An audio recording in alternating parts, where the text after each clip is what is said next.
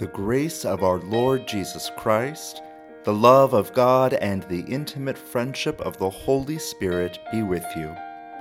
Whether you're listening from far away or next to beautiful Seneca Lake, we hope that through the reading and proclaiming of Scripture, you hear God's wisdom, challenge, and blessing for you today.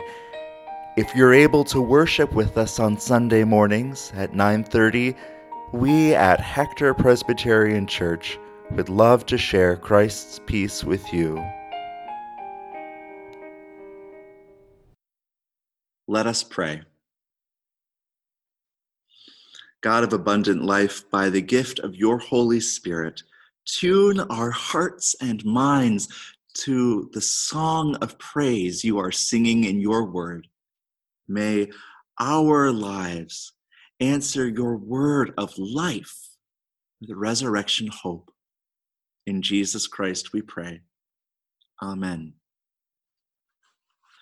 Our first reading comes from the second book of Kings, a book that we do not often hear from. Listen for God's word to you. A Shunammite woman conceived and gave birth to a son. This was what Elisha, the man of God, had promised her.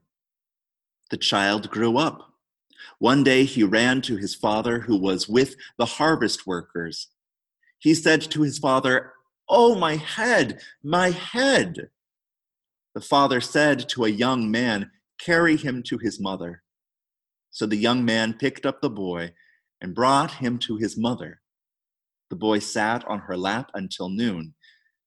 Then he died. He went up and laid him down on the bed for the man of God. Then he went out and closed the door. She called her husband and said, "Send me one of the young men and one of the donkeys so that I can hurry to the man of God and come back." Her husband said, "Why are you going to him today? It's not a new moon or Sabbath." She said, "Don't worry about it."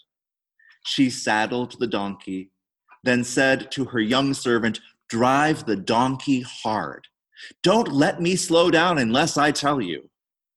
So she went off and came to the man of God at Mount Carmel. As soon as the man of God saw her from a distance, he said to Gehazi, his servant, "Look, it's the Shunammite woman. Run out to meet her and ask her, 'Are things okay with you, your husband, and your child?'" But she said, "Things are okay." When she got to the man of God at the mountain, she grabbed his feet. Gehazi came to push her away, but the man of God said, "Leave her alone. She is distraught, but the Lord has hidden the reason from me and hasn't told me why." She said, "Did I ask for a son, sir? Didn't I say, 'Don't raise my hopes'?" Elisha said to Gehazi, "Get ready, take my staff and go. If you encounter anyone, don't stop to greet them. If anyone greets you, don't reply. Put my staff on the boy's face." But the boy's mother said, "I swear by your life and by the Lord's life, I won't leave you." So Elisha got up and followed her. Gehazi went on ahead of them. He set the staff on the boy's face, but there was no sound or response. So he went back to meet Elisha and told him the boy didn't wake up. Elisha came into the house and saw the boy lying dead on his bed. He went in and closed the door behind the two of them. Then he prayed to the Lord. He got up on the bed and lay down on top of the child, putting his mouth on the boy's mouth, his eyes on the boy's eyes, his hands on the boy's hands. And as he bent over him, the child's skin grew warm. Then Elisha got down and paced back and forth in the house. Once again, he got up on the bed and bent over the boy, at which point the boy sneezed 7 times and opened his eyes. Elisha called for Gehazi and said, "Call the Shunammite woman." Gehazi called her, and she came to Elisha. He told her, "Pick up your son." She came and fell at his feet, face down on the ground. Then she picked up her son and left. The word of the Lord. Thanks be to God. A reading from the first letter of Peter. Listen, the grass withers, the flower fades, but the word of our God endures forever. Peter, an apostle of Jesus Christ, to God's chosen strangers in the world of the diaspora, who live in Pontus, Galatia, Cappadocia, Asia, and Bithynia, whom God the Father chose because of what God knew beforehand, chosen through the Holy Spirit's work of making you holy, chosen to be obedient to Jesus Christ and to be sprinkled with his blood. May grace and peace be multiplied to you. May the God and Father of our Lord Jesus Christ be blessed. On account of God's vast mercy, God has given us new hope. You have been born anew into a living hope through the resurrection of Jesus Christ from the dead. You have a pure and enduring inheritance that cannot perish, an inheritance that is presently kept safe in heaven for you. You are guarded by God's power through faithfulness so that you can receive the salvation God is ready to reveal in the last time. You now rejoice in hope, even if it's necessary for you to be distressed for a short time by various trials. This is necessary so that your faith may be found genuine.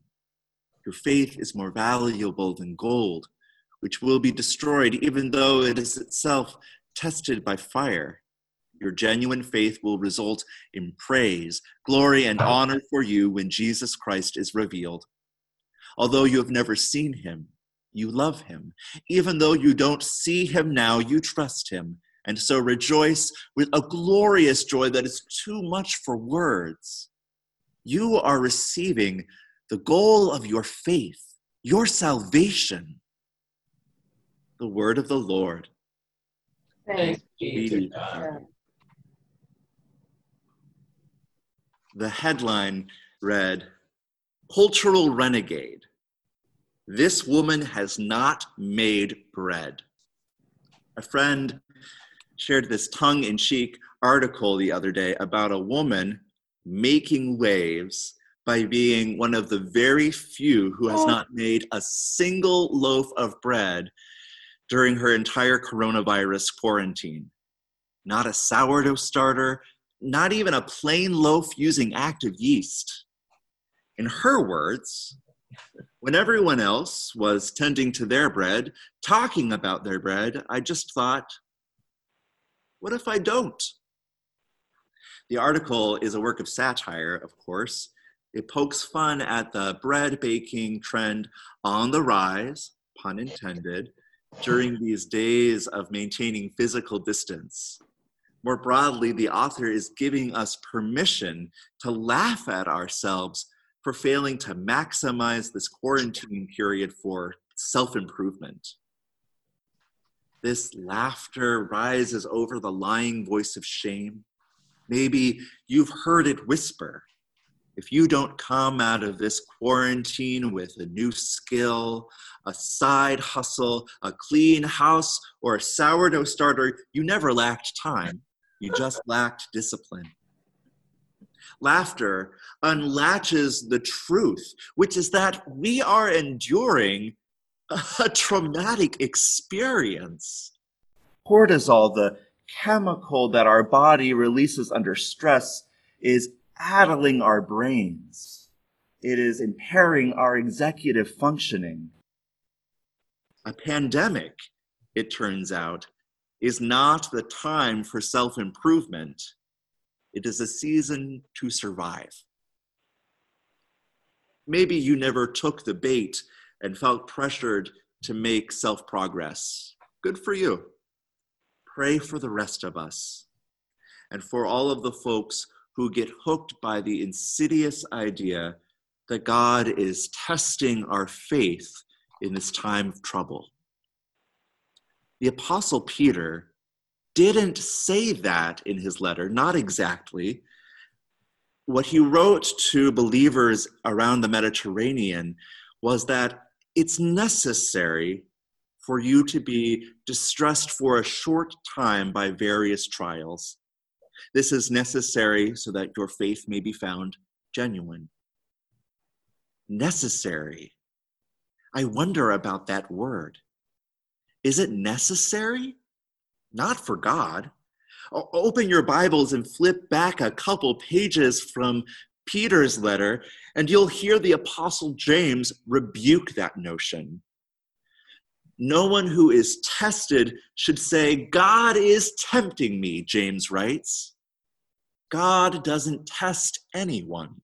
Instead, everyone is tempted by their own hang-ups.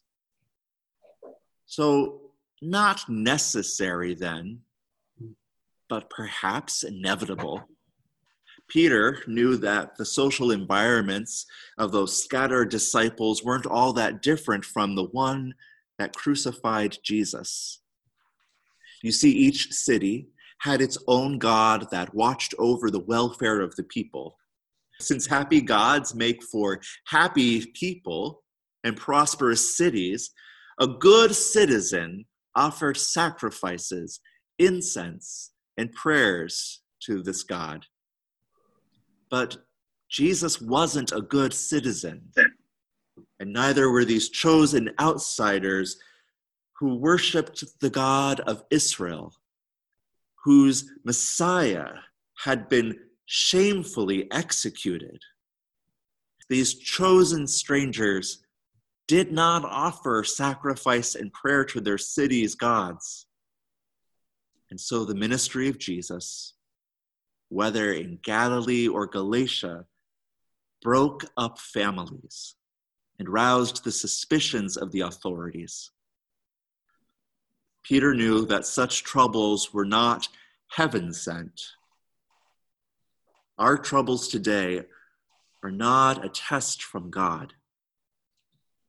And none of us can deny that the trouble is real, that suffering is stripping away the sunny claims of a faith that sounds a lot like the sun will come out tomorrow.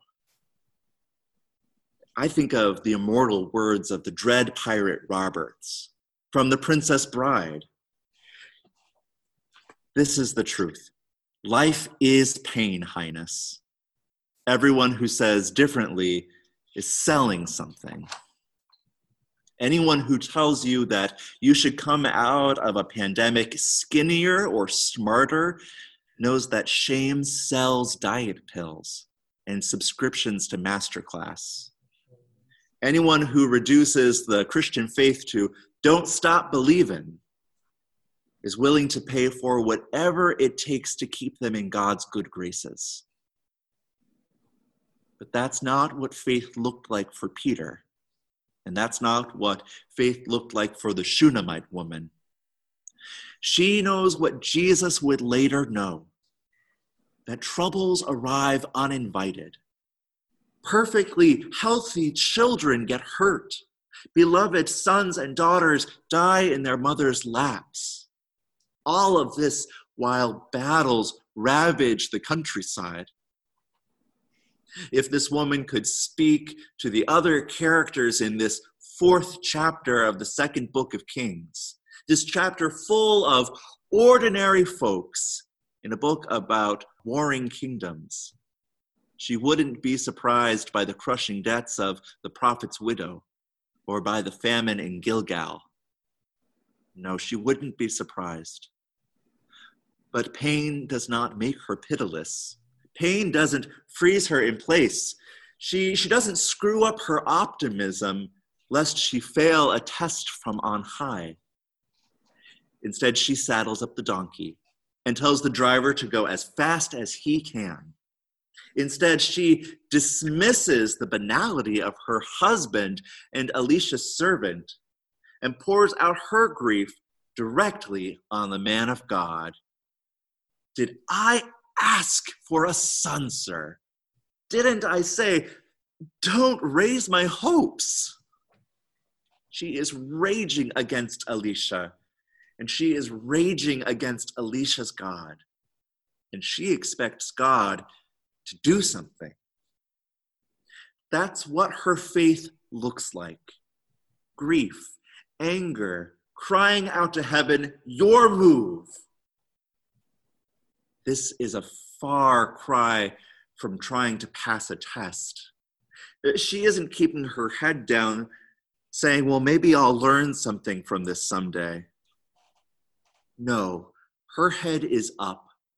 Her eyes are raw.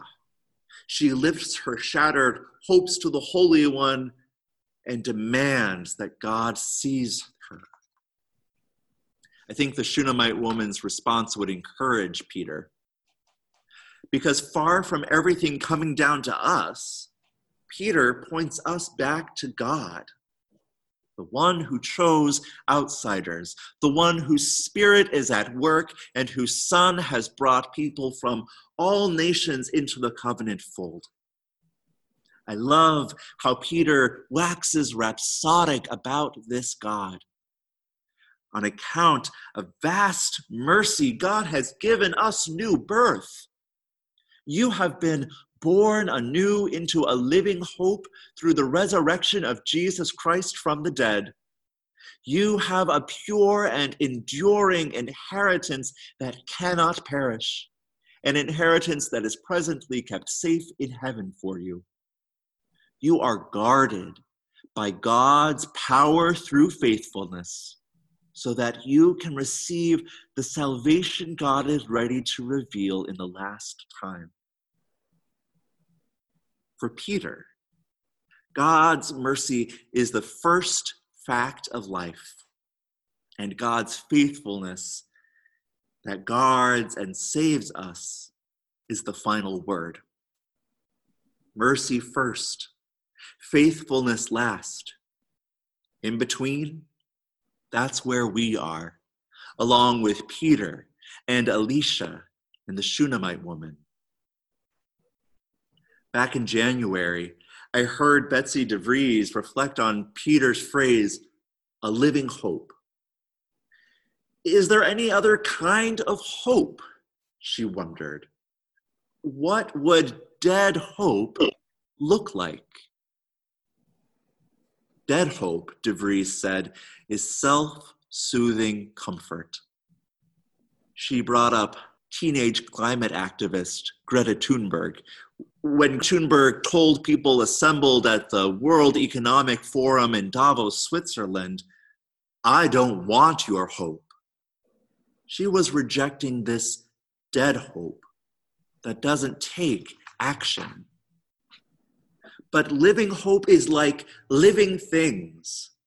Creation is not static, DeVries said. Neither is our faith. Neither is our hope. Living hope grows and changes. It saddles the donkey and falls at the feet of the man of God. It rages and it weeps. It goes to work even though it's not sure about the outcome. Living hope does strange things. So waving a staff in the boy's face didn't work, huh? Okay, time for plan B. Let's try lying on top of him. Elisha's resurrection regimen is unorthodox at best. Troubling the more you picture a grown man pressing his living body against a dead boy's corpse. But in strange times, living hope can lead to unheard of things. Living hope uncovers possibilities and it takes up creative courses of action. Florence Nightingale would have questioned Elisha's methods, but she would not have questioned his hope or the Shunammite woman's hope. Nightingale, the founder of modern nursing, was known for extending compassionate care to soldiers in the tumultuous Crimean War back in the 1850s. People came to know her as the lady with the lamp due to her practice of rounding the wards at night carrying a lantern. But the soldiers had another name for her. She was the lady with the hammer. Elise Barrett, a nurse with the Seattle Cancer Care Alliance, wrote this: "Neither side in the war wanted to share supplies. Both sides were set on the raw cost and gain of conflict. Florence had a hospital full of dying men and exhausted nurses, riddled with dysentery and cholera, funded with leftovers. So Florence Nightingale took up the hammer and beat down the military storeroom doors. According to some sources, this wasn't an isolated incident. If you withheld necessary supplies, Florence would come in with her hammer and clean you out." That is living hope in action, born of God's resurrection power. Remember, the resurrection wasn't normal, and it wasn't nice. It shook the earth. It reversed the course of nature. It loosed Jesus into the world, the ultimate outsider upsetting the way things are. It propelled the disciples forward to seek Jesus on life's pathways, beyond the safe bounds of home and habit. Christ is alive. Through Christ, we are reborn into a hope that refuses to take death for an answer. This Easter season, this season spanning the day of resurrection to the day of Pentecost, we are going to spend time with Peter and this first letter that bears his name. We are going to spend time with these disciples in the diaspora, living in the harrowing breath between God's first word, mercy, and God's final word, faithfulness. But we are not alone in that breath. The Spirit is moving among us, blessing our attempts to act on living hope. And Jesus walks with us still, claiming us as his very own. Life is pain, or at least life is painful. Folks, I don't want to sell you anything. But my prayer for you is that God will surprise you with the free grace God is giving away. My prayer for all of us is that such grace calls us, stirs us to a wild and winsome hope that pushes us to show up. Yes, to show up with all we have, with fear, anger, grief, boredom, even gratitude, to show up to God as our full selves. This is an act of faith more precious than gold. God will not turn us away. In God's embrace, we will find a glorious joy, a joy that is too great for words. For such grace upon grace, let us offer all glory and gratitude to God, the one who chose us, who suffered and died for us, who is making us holy. Amen.